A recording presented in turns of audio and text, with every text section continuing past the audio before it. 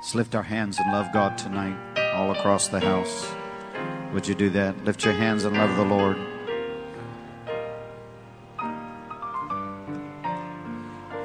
Open your mouth, throw your head back, and give Him the kind of praise He deserves tonight. Oh, that's better. That's better. All over the house. Thank you, Jesus. Thank you, Jesus. Thank you, Jesus.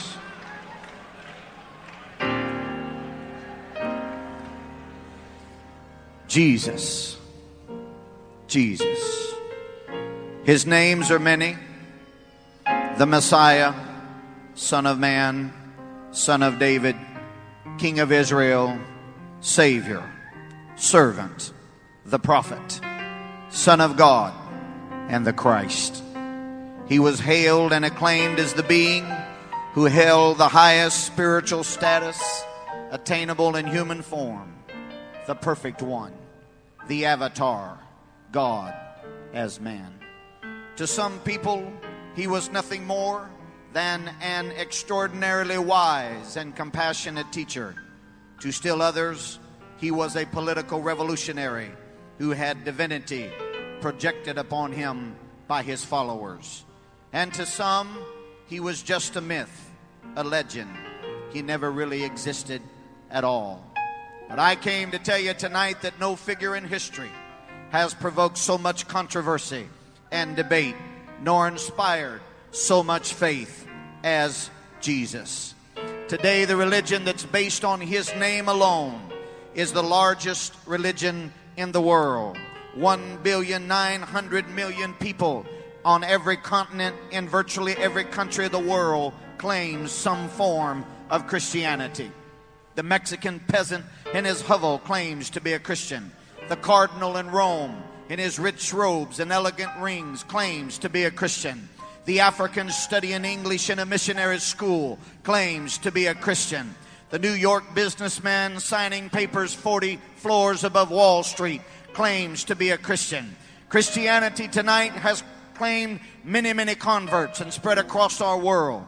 But I came to tell you tonight that we did not come to celebrate the various forms of Christianity. We're not here to divide ourselves and say who's who and what's what. I'm telling you, for the last 2 days, we have sang and talked and praised the name of Jesus. And there is no better way to start this camp meeting and to end New Song than to kick the door of your heart wide open and throw your head back and open your mouth and say, Jesus, you mean everything to me. Every preacher, every saint, every person, would you praise Him tonight? Every fiber of your being, would you praise Him?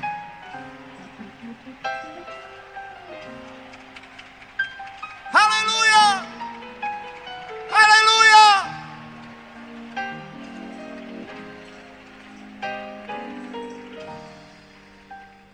I'd like for you to take your Bibles tonight, if you would. I would ask your indulgence tonight to do something that I've never seen done. Don't know if it's ever been done. Cut me a little slack here tonight. Open your Bible to the book of Psalms. My text tonight will not be the actual verses of Psalm 7 and Psalm 8, although they are the foundation of my subject tonight. My text will actually be the subscriptions above Psalm 7, Psalm 8, and the superscription to Psalm 8. Most of my life, I confess to you that I passed over these parts of the Scripture. I did not understand them. Therefore, I cruised right past them when I was reading my Bible. So I hope your Bible has the subscriptions above them. Looking at Psalm 7, it reads, Shiggaion of David, which he sang unto the Lord concerning the words of Cush the Benjamite.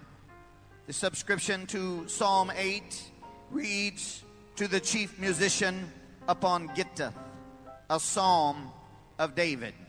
And the subscription or superscription to Psalm 8 reads, to the chief musician upon Muth-Laben, a psalm of David. These subscriptions are my text tonight to come to you and preach to you out of the subject, the song of the winepress. The song of the winepress. I'm asking you to pray that God would bless tonight and every service that follows this week throughout this camp meeting, that the glory of God would baptize this building afresh and anew, and that this church, this local assembly, would be ushered into a new dimension that they have never known, and the glory of the Lord would baptize each and every service and speaker this week. Pray with me right now. Holy Ghost power, we come to you, and we ask for an anointing tonight. God, you see the effort, the labor, the sacrifice, the tears, and the prayer that has been given to bring this to where it is today. What a blessing, God, it is to the kingdom of God. Would you bless not just tonight? Would you anoint not just tonight? But God, would you anoint every service, every speaker, God, until the concluding moment on Tuesday night. Let the Shekinah glory of God fill this place. Let there be an anointing. God, let there be direction for many, many hungry people tonight. In the name of Jesus, I pray. In the name of Jesus, I pray. Hallelujah. Hallelujah. God bless you. You may be seated. What a wonderful time we have had at this New Song Conference. I am happy to tell you that I came at the very beginning and I stayed for the whole tamale. Hallelujah. I went to the classes. I rubbed shoulders with the folks that attended, and I want to tell you that it is outstanding. Everything was well done. Everything was well prepared. I just don't even see a way it could have been done better. I would like to say thank you tonight to Brother Tim Mullinax, Brother Nathan Holmes, and Sister Bourne for their hard work and all of the effort that they put into making this a possibility. That's right. Give them a hand. They deserve it. In fact, they deserve a standing ovation tonight for what they have done and worked. Thank you. Thank you. Thank you.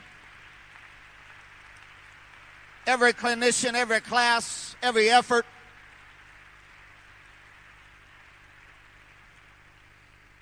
Of course, none of this could be possible tonight without the burden, sacrifice, and desire of Pastor Joel Holmes and his good wife.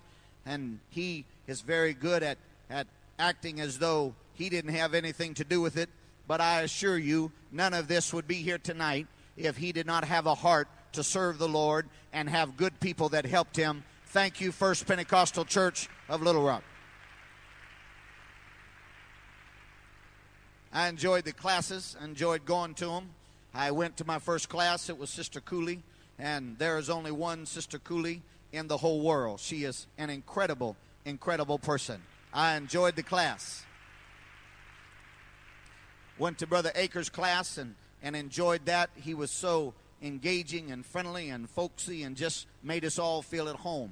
I went to Brother John De La Fuente's class. Those of you that don't know John De La Fuente, he is the consummate professional. Everything he does, he's the kind of person you have a love-hate relationship with in your life. You love him because he does things so well. You hate him because you wish you could do them like he does. But I enjoyed his class so very much. If you would have told me I was going to do the things that he asked us to do before I went into class, I would not have believed you. And if I would have known what we were going to do, I wouldn't have went. But I went. Hallelujah. Thank you, Brother De La Fuente. Excellent job. And I want to say a personal thank you for the classes taught by Sister Demetra Carney, very personal friend. She, her husband, and children, the entire Carney family have meant much to me through the years. They helped me through a very bad time in my life, and I'm very grateful. She, of course, is my favorite instructor in this whole shebang, and I'm not embarrassed to tell you that. I want to talk to you tonight about the book of Psalms, and it is late, but not too late. So if you'll just give me a few moments, I'll hurry tonight to say the few remarks that I want to make. The book of Psalms is a very beautiful part of our Bible. And I think sometimes I have been guilty of not giving it its full value of appreciation that it deserved. The 150 Psalms that we read and celebrate and preach out of course, are originally the Hebrew songbook. They were correlated by the writers of the Septuagint about 200 years before Jesus. They gathered together these songs that cover somewhere around a period of about 1,000 years. And they got them together and put them together into 5 separate books. Most Bibles today, as you go through the book of Psalms, it will give you the designates of book 1, book 2, book 3, book 4, and book 5. The original intent in getting these songs together that we now call the book of Psalms was to provide Israel with a song book that answered back to God in gratefulness the Pentateuch of praise that they felt he deserved. He had given them a Pentateuch of the law, Genesis, Exodus, Leviticus, Numbers, and Deuteronomy. And the writers, the collators of the Septuagint, when they got these songs together, they looked at them very diligently. They looked at them very carefully. They analyzed the song and what the song was for, who it was to, and its purpose. And then they grouped them together in these 5 categories. The psalms that we so love today are not put there arbitrarily. They are not just thrown together, but there were months of intensive study. There were months and months of looking at them and ideologies compared and theories exposed in men's hearts and said, what do you think this one means? And what do you think that one means? And finally they came together with the 150 psalms that we now have in our Bible. They are indeed beautiful, beautiful songs unto the Lord. Psalm 1 and 2 were originally known as the orphan psalms because until the New Testament was being inspired to be written, we did not know who wrote either of them. Now we know the Holy Ghost ascribed Psalm 2 to David, but originally we did not know that. Psalm 1 is about the law, and Psalm number 2 is about the prophets, and thus they are the introduction to the song book known as the Hebrew song book, the Psalms, the law, and the prophets upon which all things were built. And these songs that they have, Psalm 1 through 41 is book number 1. And it is associated with the book of Genesis. It's beginning at Psalm 42 and 1, the verse that says, as a hart panteth after the water brooks, so panteth my soul after thee, O God. Here's the correlation to the book of Exodus. And then there's the other correlations in Psalm 73 and Psalm 90, and finally in Psalm 107, to which I will conclude with tonight. But these psalms that we read so casually, I want you to know they were very instructive in the lives of the people of God in the Old Testament.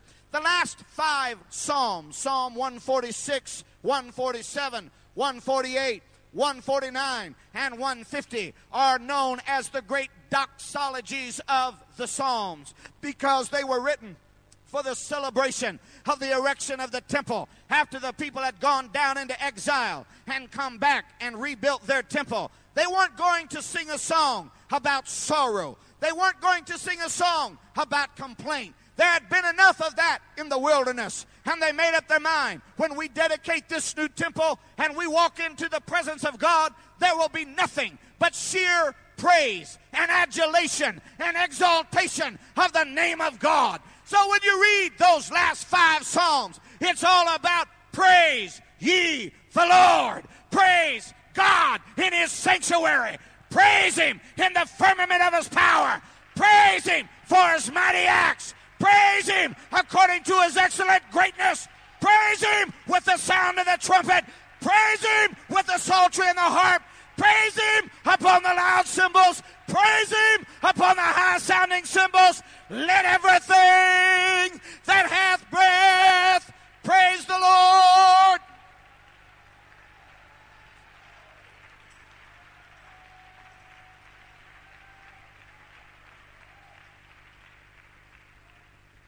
Hence, they are the great doxologies of the Scripture. These 2 psalms that I'm going to use as my subject matter tonight are beautiful in their own right. And they are somewhat diverse, somewhat different, especially when you put them in juxtaposition one to another and lay them up next to each other. Psalm number 7, as we tabulate it, is a song written by David. It's a song of darkness, a song of sorrow, a song of pain. And it's about when Cush, the man that we can't readily identify, that could possibly just be a synonym for Saul. But whoever he was, Cush was bad-mouthing David. He was telling lies on David. He was making David's life miserable.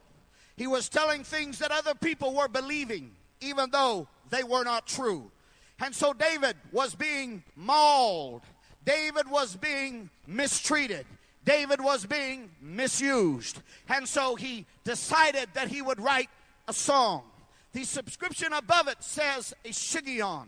Let me tell you that there were various subscriptions above various psalms. We wouldn't like it in our church to do it the way the Hebrews did it. And they had a little word, and you can find it around Psalm 54 or so. It said, Mahalath. Mahalath meant that when you sing that song, you're going to dance. It didn't matter what kind of day you had. When the song leader said, we're going to sing Mahalath, everybody just got ready, because nobody sat back and said, I'm too tired, or I don't feel like it tonight.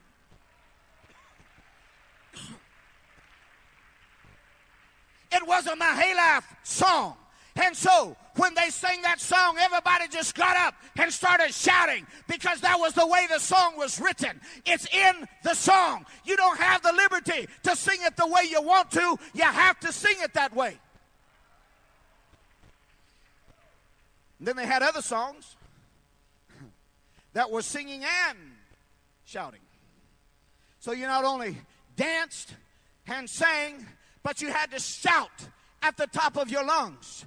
We wouldn't like that on some of our midweek services when life hasn't been good to us and we want to just slide in late and sit back easily and casually enjoy the service. When the song leader would say, we're going to sing certain song, and that means you got to get on your feet and you got to shout and you've got to dance and you got to praise the Lord, because it's a part of the song.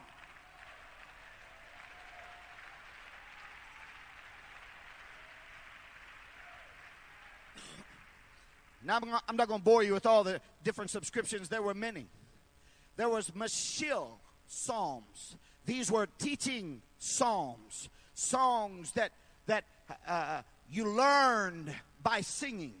I just enjoyed Sister Cooley last night so very much, and her energy and her demonstrativeness. It was just a wonderful blessing to be here last night. And she was saying something about if you could put the whole Bible to song, then she could memorize the whole Bible. And I thought to myself, that would be a long song. But we do this.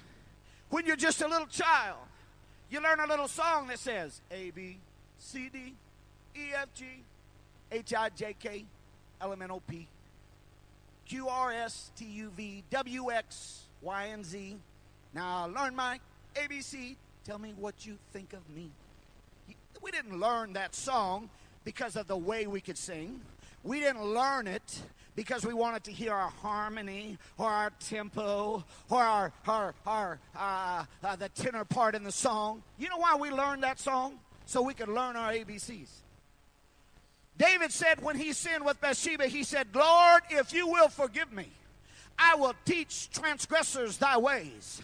And one of the things he did is he wrote one of the psalms. It's called a Mashil psalm. And the whole point of the song is to teach you that the way of the transgressor is hard. And the reason for singing the song is so that you'll learn not to go down that road, that you leave certain things alone, and that's not available to you.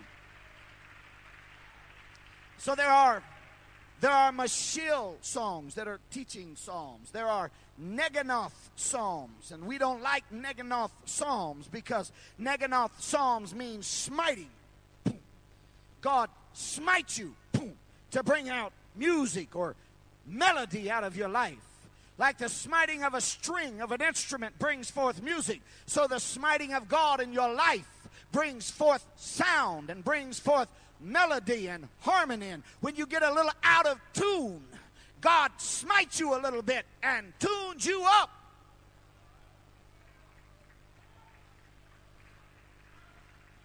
Or at least he does me. These two psalms are so beautiful in that they are a shiggaion psalm and a Gittith psalm. Gittith psalms are wine press psalms. They are psalms at the harvest time when the men would lift the borders of their garments and step into the wine press. And there they would begin to do the wine press dancing.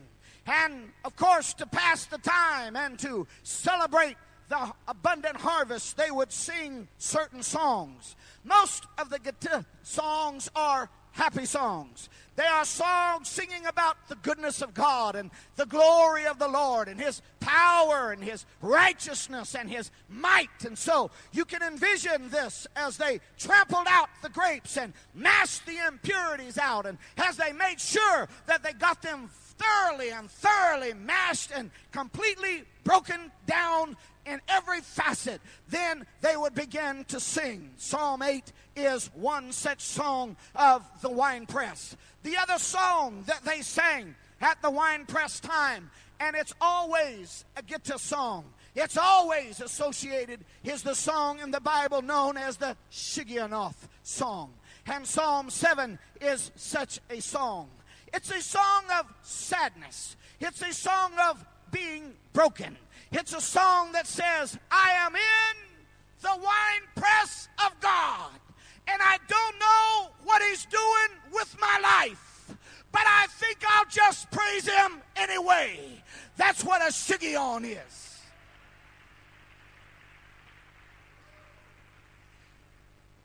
Probably David was running from Saul because Cush had told foul lies and demeaned his character. And as he possibly exited the city, and he looked over, and that was the time of the harvest of the wine press, and they were stamping out the presses, and men were there, and some of them singing joyfully, and maybe others not singing too joyfully at all. No doubt David looked at that, and he said to himself, that's what God is doing to me right there. I don't know why Cush is saying what he's saying. I don't know why an evil spirit from Saul troubles him when I get in his presence. I don't deserve what's happening to my life. I am a faithful servant to Saul. I don't know why God is crushing me. I don't know why God has chosen to break my life at this time. But I only know that that's what's going on. And I'm making up my mind that if God chooses to put me in the wine press, the song that will come out of my life will be a song that praises Him. It will be a song of brokenness and not a song of bitterness.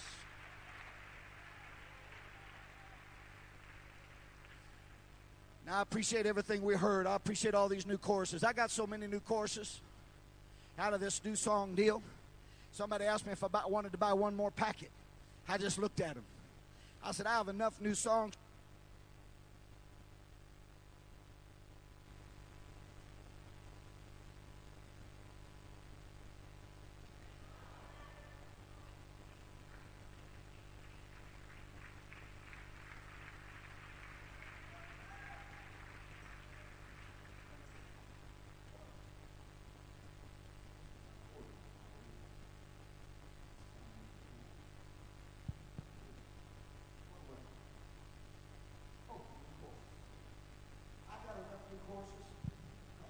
Have you ever seen anybody preach with two microphones in your life?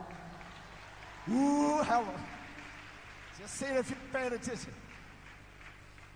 I'm so thankful for what has gone on here. And I mean, when you look at what New Song is and does, every little detail, down to the signs, to the book, to the ladies taking your registration, down to the meals and the lunch. And I just couldn't handle it. It was too perfect. I told Brother Nathan I didn't do this, but my spirit wanted to do this. They had them little white boxes of lunches. Remember them? It was so good. I got that little box, I opened it up, had that little barbecue sandwich in it, and them little potato chips, that brownie. Oh, man, I was eating that stuff. And my little teenage mind said, wonder what would happen if I just put all my trash back in this box and fixed it back up and put it back on top of the pile. Somebody come along. They're going to have their lunch, and they get it, and I just follow them around and watch them. And then as they open that box, they would look at it like, what is this? I thought I could mess up this perfection right now, hallelujah. But I didn't do it. I wanted to. I appreciate this new song convention, and I mean that from the bottom of my heart. Just the learning, the variety of classes, the expertise, the quality of the teachers. Everything about it was so very wonderful. And I'm thankful for every new song.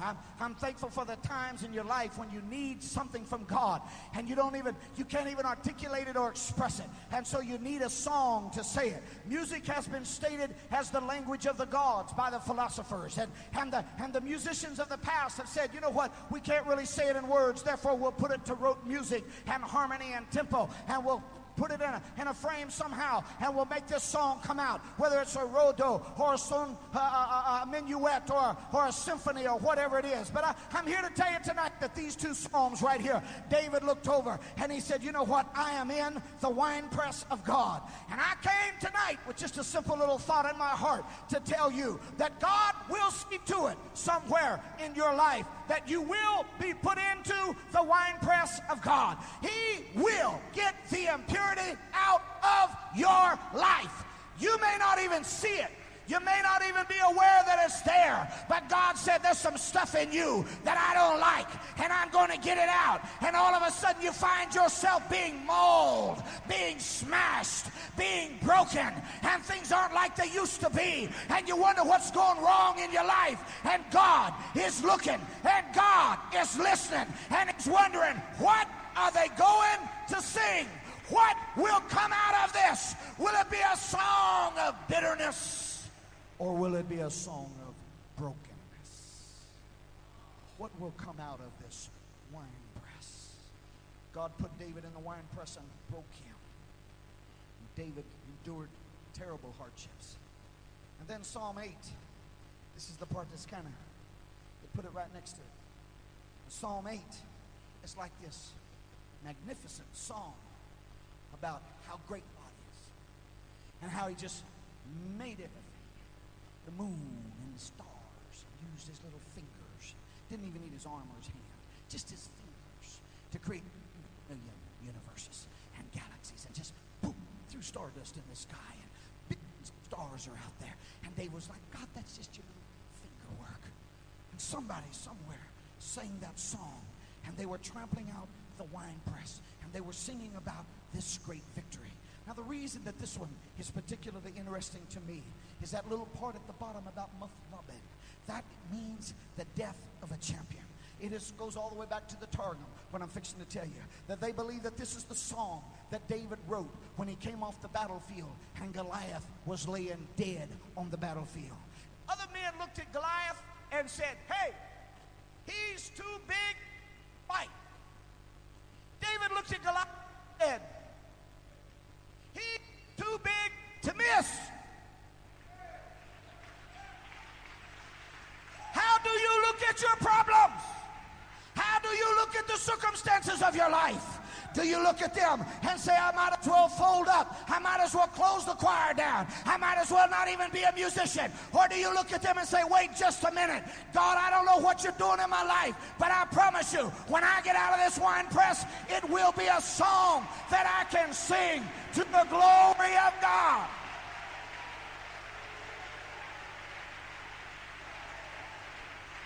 He will put you in the wine press. The question is not whether or not He'll put you in the wine press.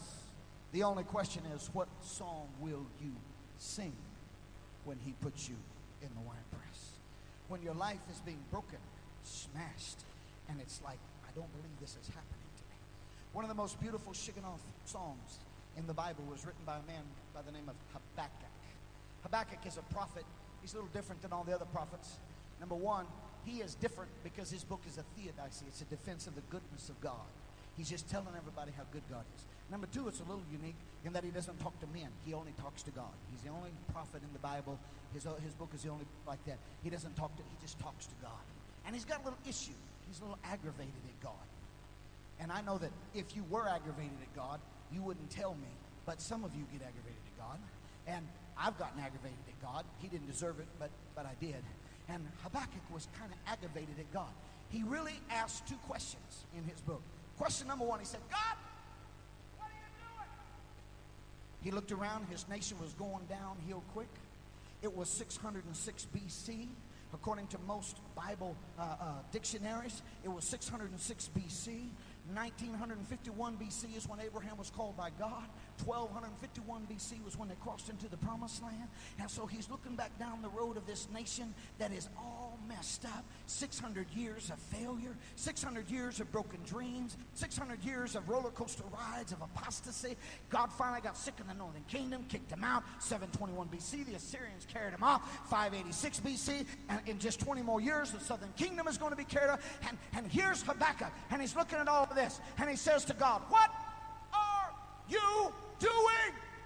The nation is in the winepress. It looks like God is breaking us, and God is smashing us, and God is going to destroy us as a nation. And he says, God, going on. And God looks back at him and says, I'll tell you what's going on. I'm going to judge this nation, and I'm going to send the Babylonians to do my bidding. And then Habakkuk really had a fit. He said, wait a minute, God. Why would you use the Babylonians? They're worse than we are. Most of us don't mind getting a whipping. We just hate it. The person doing the whipping is a whole lot worse than us. And that's what they had to endure. So God answered his second question. And when he answered that second question, Habakkuk broke out into only the second Shiganoth in the Bible.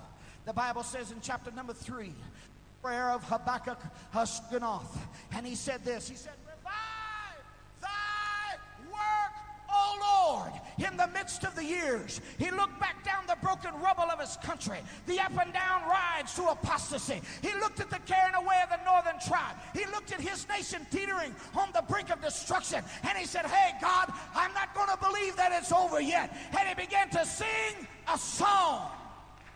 And the song that he sang said, it may not look good right now. There may not be olive trees that are budding. There may not be fruit on the vine. But I think I'll just go ahead and praise the Lord. Yet will I praise the Lord.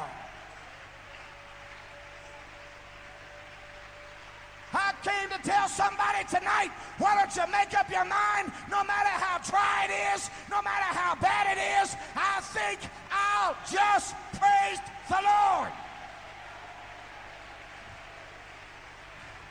Come on, praise him right now.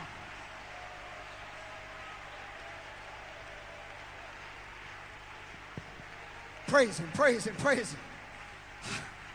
Hallelujah, hallelujah. He said, I think I'll just praise the Lord. Fruits aren't coming. The stalls are empty. In fact, I heard you preach about this, I believe, at this camp meeting, about that song and people that learned how to praise the Lord in the midst of adversity. I'm here to tell you, a Shiggaion song is a song that is born deep in your spirit. It means a loud cry. It's a primal cry that you get so fed up with life that you make up your mind, I will. It's not a gentle little song. It's not a little statement that you make, oh, well, I think I'll go to church and praise the Lord. It is a song of desperation. It is a song of critical moment in your life when you say, look, devil, I've had about all I can take. I will praise the Lord. I will go to church. I will live for God. I will not surrender. I will. You got to get it down inside your gut somewhere.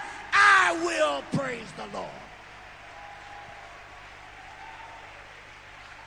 It's a Shiggaion. I'm almost done. Just give me a few more moments and I'll be finished. Let me tell you something that makes the devil mad. When he brings the greatest trial that you have ever faced, and things are so bad that you are mixed up, just look at the devil and say, if that's as hard as you can hit, I got heaven made in shape.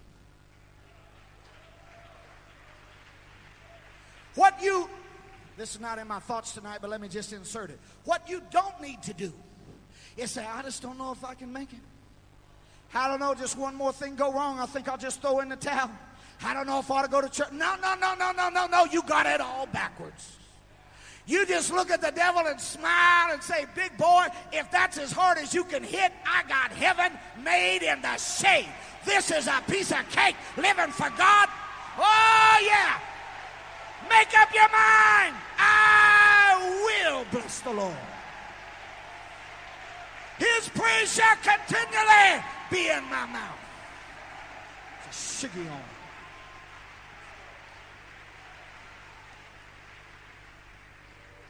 That kind of praise is what David broke out into in Psalm 7 when people were talking bad about him and lying on him, and his whole future looked like it would never come to pass. And he said, my Lord, look at this. I'm anointed. I've killed the giant. I'm loyal to Saul.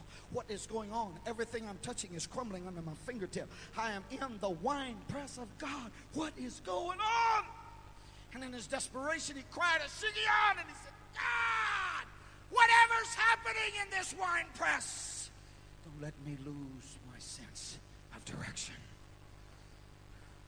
And the writers of the Septuagint sifted through 150 Psalms, and they said, number 7 needs to go right here, and it needs to be a Shigionoth, because it relates to the Gittah, and the Gittah is the winepress song.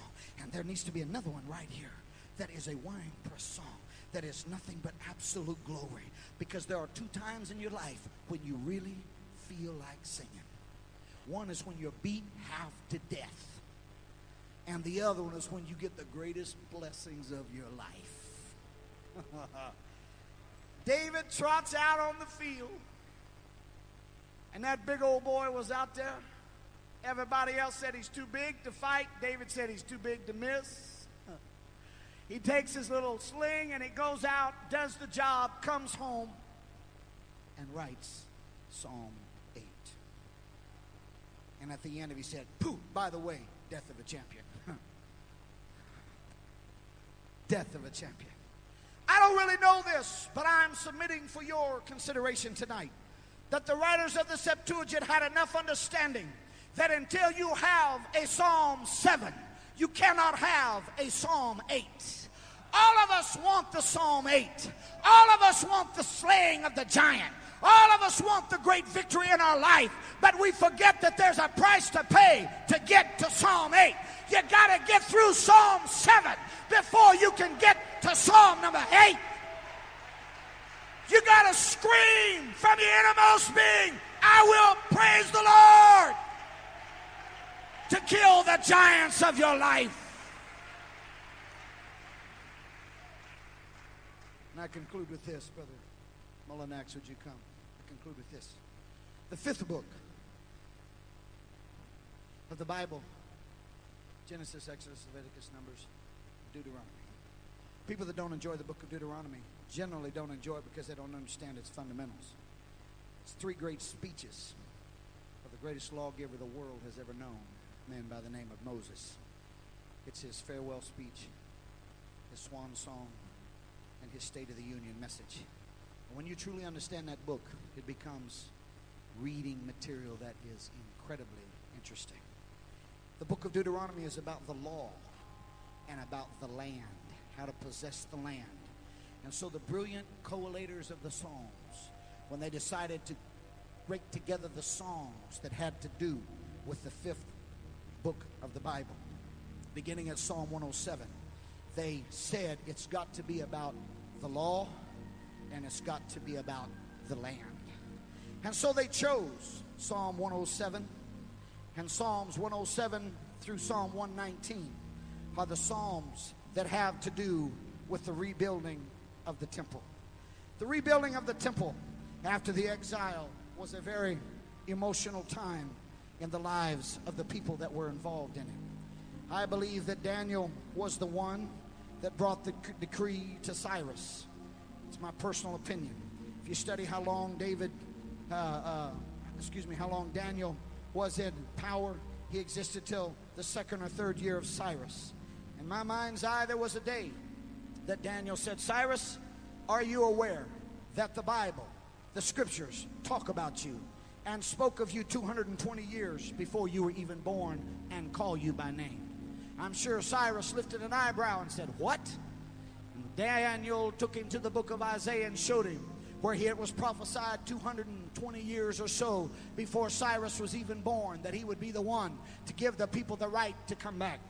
And no doubt Cyrus, under the inspiration of Daniel's urging, signed with the flourish that proclamation that all the people of God could now go home. You would think that every Jew would want to take advantage of that. You would think that all those Jews that had spent the last 70 years down in exile, 1 year for every year they did not keep the year of Jubilee. Track their history. The reason they spent 70 years down in Babylon was because 350 years they never kept a single year of Jubilee. God said every 50th year you must let the land lay fallow and not harvest and not cultivate. They never celebrated at one time. And so after 350 years, God said, fine and dandy, you won't do it, I'll do it. And he said, come get them, Babylon. And they swept them away. And the first little group of people that they took included a man by the name of Daniel and 3 boys that we know as Shadrach, Meshach, and Abednego. And they were such good men. He said, go get me some more of them. And they walked in and got their second group. And 10,000 young men were exported to Babylon. And in that group was a young man by the name of Ezekiel. And Ezekiel became the tandem stereo prophet down in Babylon while Jeremiah remained over in Judah. And they're called the stereo prophets because when you read their writings, and they're separated by 500 miles. It's amazing how close they track one another. But God said, I got one man down there telling them folks, and I got another man over here telling them folks, and I'm speaking to both of them at the same time. An old Babylonian king said, my, them 10,000 were so good, just go get the rest of them. And he sent his armies. And they walked in there in 586 BC and destroyed the temple, leveled the city, debris everywhere. And the city and the land laid fallow for 70 years in honor to God's edict about the years that they never kept. All of a sudden, Daniel gets to looking, sets his heart to search after God. 21 days he prays. He asks God about those 70s. God said, I'll explain those 70s and then I'll unroll another panorama of 70s to you. That's all about the future of the world. And so Daniel goes to Cyrus, and Cyrus gives the edict. And it's at that point that people decide to go home. Do you understand that there was a whole lot of Jewish people down in Babylon?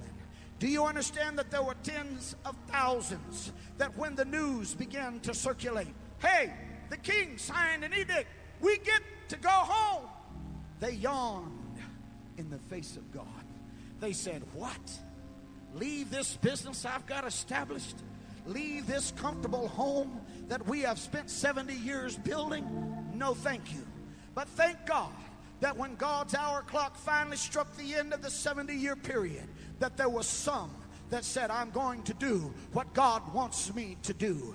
And my Bible tells me that throughout the land of Babylon, as the word circulated, that there were 42,360 people that said, I'm going home. And their neighbor said, you don't know what you're getting into. You don't understand, it's 4 months across a hot, burning desert to get there. They said, I don't care. That's the promised land. And you can read in Ezra and Nehemiah the various towns and people that stood up and said, I'm going. So 42,360 people said, pack your bags, mama, get the kids because we're going home. There were another 7,000 slaves that they carried along with them. And there were about 200 trained singers out of that group of 7,000 that came back with them. Only 74 Levites made up their mind that they were going home. What a shame that the one tribe that was called to be the priesthood, the one tribe that was to do the service of the tabernacle and the temple that was built, only 74 Levites decided to go home. And only 4 out of the 24 courses of Abaya and other courses that were given in the Bible were represented. They didn't have a full house. They didn't have everything that God wanted. But they made up their mind, we're going home. We're going home. Now, 42,360 plus 7,000 slaves plus 200 singers is somewhere around 50,000 people. That's a pretty good little bunch of folks crossing out through the desert. It took them about 4 months to get home. I'm sure the night campfire talks were all about, boy, what we're going to do when we get home, how we're going to rebuild. Boy, rah, rah, rah. I wonder what they felt when they crossed that last little rise and stood there looking down on the broken remains of the city of Jerusalem. And they looked and they said, oh, we never knew it would be this bad. And among them were old men who had seen the glory of Solomon's temple, and their hearts broke, and they began to weep as they noticed how bad the destruction truly was. And among them were young men that had never seen the glory of Solomon's temple, that had an attitude that said, never mind, we'll build again. And I don't know how it started, but somewhere somebody reached down and picked up the very first stone and said, we're going to clear off this site, and we're going to build a temple, and we're going to build a house of God. We're going to erect a temple for the glory of God. And they began to work to rebuild that temple. My Bible says when they started building that temple, that there were two sounds that echoed out of the midst of those people. There were some that were singing so loud with excitement. We've been waiting for years to have this opportunity. And they praised God because of the opportunity to build their temple. And right alongside them were not notes of praise, but notes of pathos, of old men that said, yes, we're going to rebuild, but it will never be what it once was. Don't you understand? It can never be what we used to have. And I came to preach to somebody tonight. Why don't you quit looking at what you used to have? And why don't you make up your mind? God, I'm going to build something for you.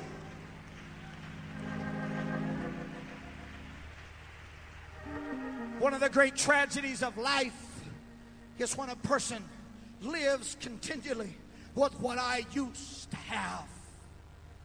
One of the great tragedies and the hindrances to going forward in God is all you can do is look back and say, yeah, but what I have now, and you apologize to all your friends, and you excuse away your limited successes by saying, yeah, but you ought to see what we used to have.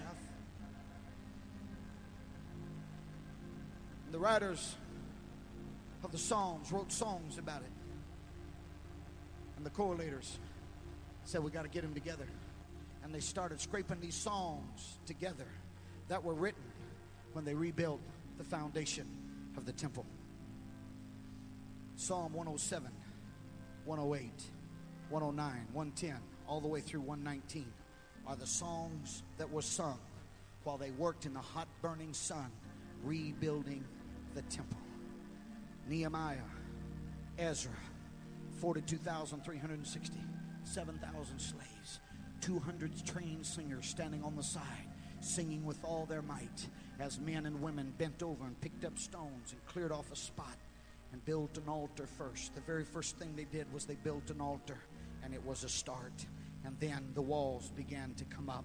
78 years later, here comes Ezra, and then here comes Nehemiah. The walls are rebuilt, and they didn't have everything that they needed. Do you know that of the royal bloodline, that Zerubbabel was the only member of the royal family of David that went back? There's not another royal family member. Do you understand that they had such limited opportunities, but they didn't sit back and say, well, I don't have what First Pentecostal Church has, so I'm just not going to do anything? Where would Joel Holmes be today without a dream? Where would he be if he didn't have a vision? We're sitting in this beautiful auditorium tonight that is not only second to none in the apostolic world, it's second to none to anybody. I'm going to tell you, go to any building you want to go to, this is a beautiful, beautiful, remarkable testimony to the glory of God and the power of a vision of a man of God and the power of people that will get with the man of God and sacrifice and work and labor. Where would you be tonight if he would have bought into it and said, well, our church burned down, I'm afraid to build another one. We might burn it down too. But he had something in his heart that said, that's all right, we're going to build something for God.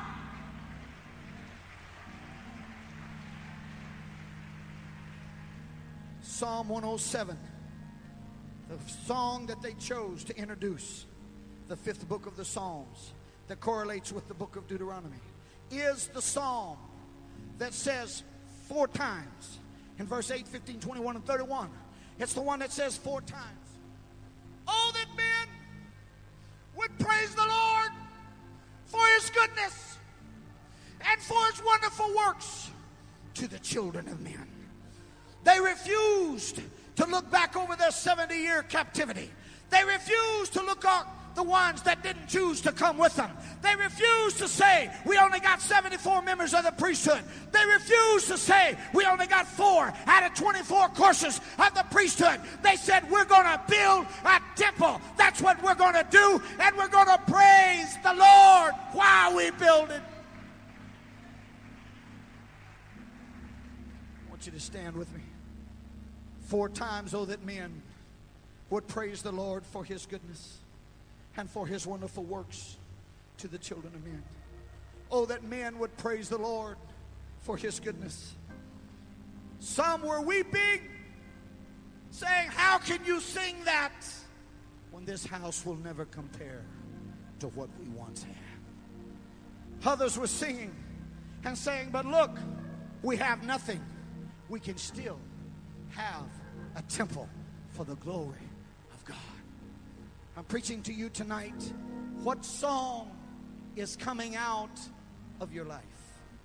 Are you singing that little song that says, I'm discouraged because I know I will never have what I once had?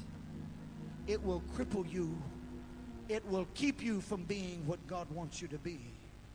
The song that comes out of your wine press needs to be the song that says, oh Lord, how excellent is thy name in all the earth. The song that says, when I consider the sun and the moon and the stars and the work of his hands, what is man that thou art mindful of him? That word man, I don't want to get into all of it, but that word man there was referring to Goliath. He said, yeah, he's a big guy, Lord, but what's he compared to you? What song comes out of your wine press? I was thinking about various people today in my room as I was contemplating this service. Different ones that had been through difficult times. And I hope I'm not doing the wrong thing. I certainly don't want to embarrass anybody, but I was thinking about a very dear lady that's here tonight. Her name is Sister Toole. I remember when I got the call that her husband, Brother Toole, had an incurable disease. I remember when I got the call that Brother Toole had passed away. I remember getting on the plane, flying to Portland. I remember sitting on the platform that day as the service went by, and Sister Toole just bore up under all of it. Now here we are these many years later, and I have never heard her sing a song of bitterness. I know that she has learned a song of brokenness. I know that she misses her husband. And it would be easy for her to look and say, just think what Brother Toole and I could have done all these years. Look at what could have been accomplished all these years if God would have spared his life. But what good would it do to live in that kind of a moment? What good would it do to look back and say what could have been? How much better to say, God, oh, that men would praise the Lord for his goodness and for his wonderful works to the children of men. I want you to bow your head and close your eyes. We're kind of astraddle two things here tonight. We're kind of ending new song and starting camp meeting. And this is what I felt for this service. I feel that there are people in this service tonight that are in the wine press of God. God is breaking you and smashing you and pulverizing you. And you haven't understood why, and you've looked at others and said, why, Lord? And I believe that God wants to minister to you at the close of this service tonight.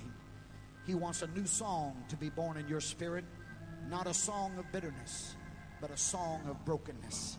That once you get through Cush, once you get through the brokenness, once that shiggyon comes out of your spirit and you get determination like you've never had it before in all of your life, then you'll be singing the song of the death of the giant. That, oh yes, God, I killed some champions in my life as well. Heads bowed and eyes closed. Are there any tonight that would like to come and kneel in the presence of the Lord? Other musicians can come and prepare a song if you would. Is there anyone that would like to come and kneel in the presence of God tonight? Step out. The Lord is calling you right now. Come on. Come quickly. Come quickly. Don't look around. As many as can get here. I know it's crowded. There's not a lot of room. But come on up here tonight. What song is coming out of your life? What song is the world hearing you sing when you get in the wine press of God? Those of you that are not coming, would you lift your hands and begin to pray for those that are here tonight? would you begin to pray for those that do come and that do kneel around the front in the presence of the Lord? Come on, come on, come on, come on. Song of the winepress. Song of the winepress. What's coming out of your life right now? What's coming out of your life right now? Kneel in the presence of the Lord. Make up your mind. Make up your mind. I will praise the Lord. I will bless the Lord. I will give God my best. In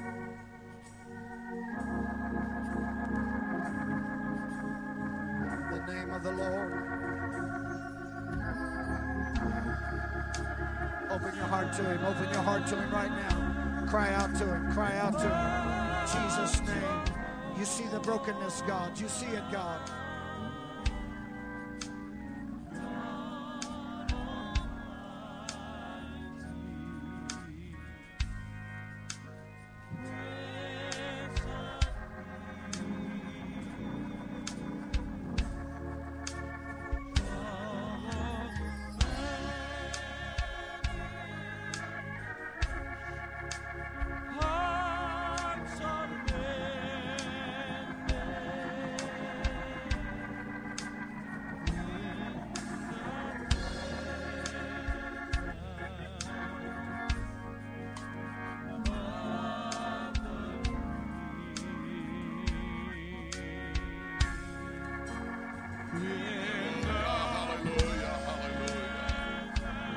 Reach over and join with someone.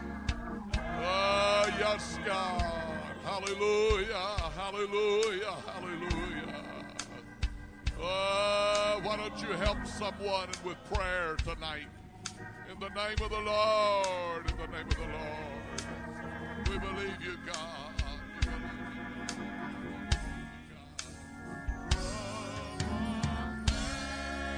Yes, Lord. Come on, just cry out to Him together.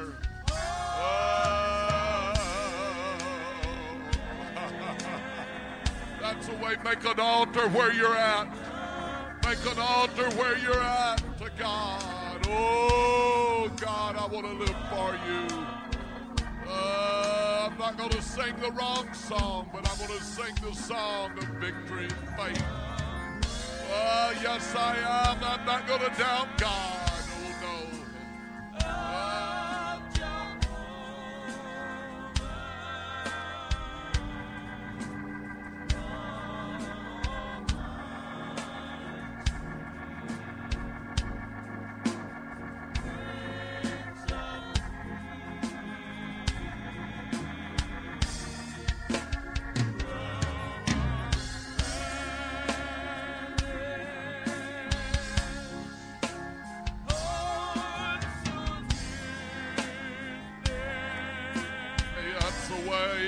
Yes, Lord. Oh, yes, Lord. Yes, Lord. Yes, Lord.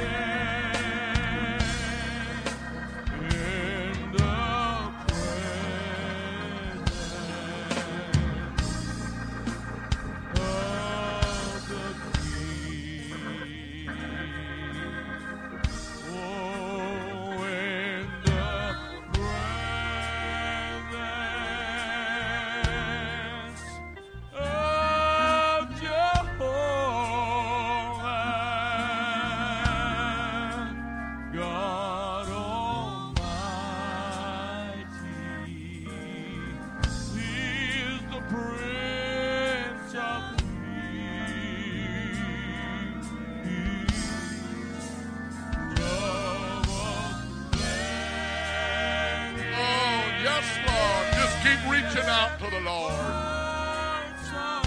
Service in the morning at 10:30. Brother White will be preaching to us the word of the Lord. 10:30 in the morning. 10:30 service. Amen, Brother White. Hallelujah. Hallelujah. Come on. Yes, Lord. Yes, Lord. Oh,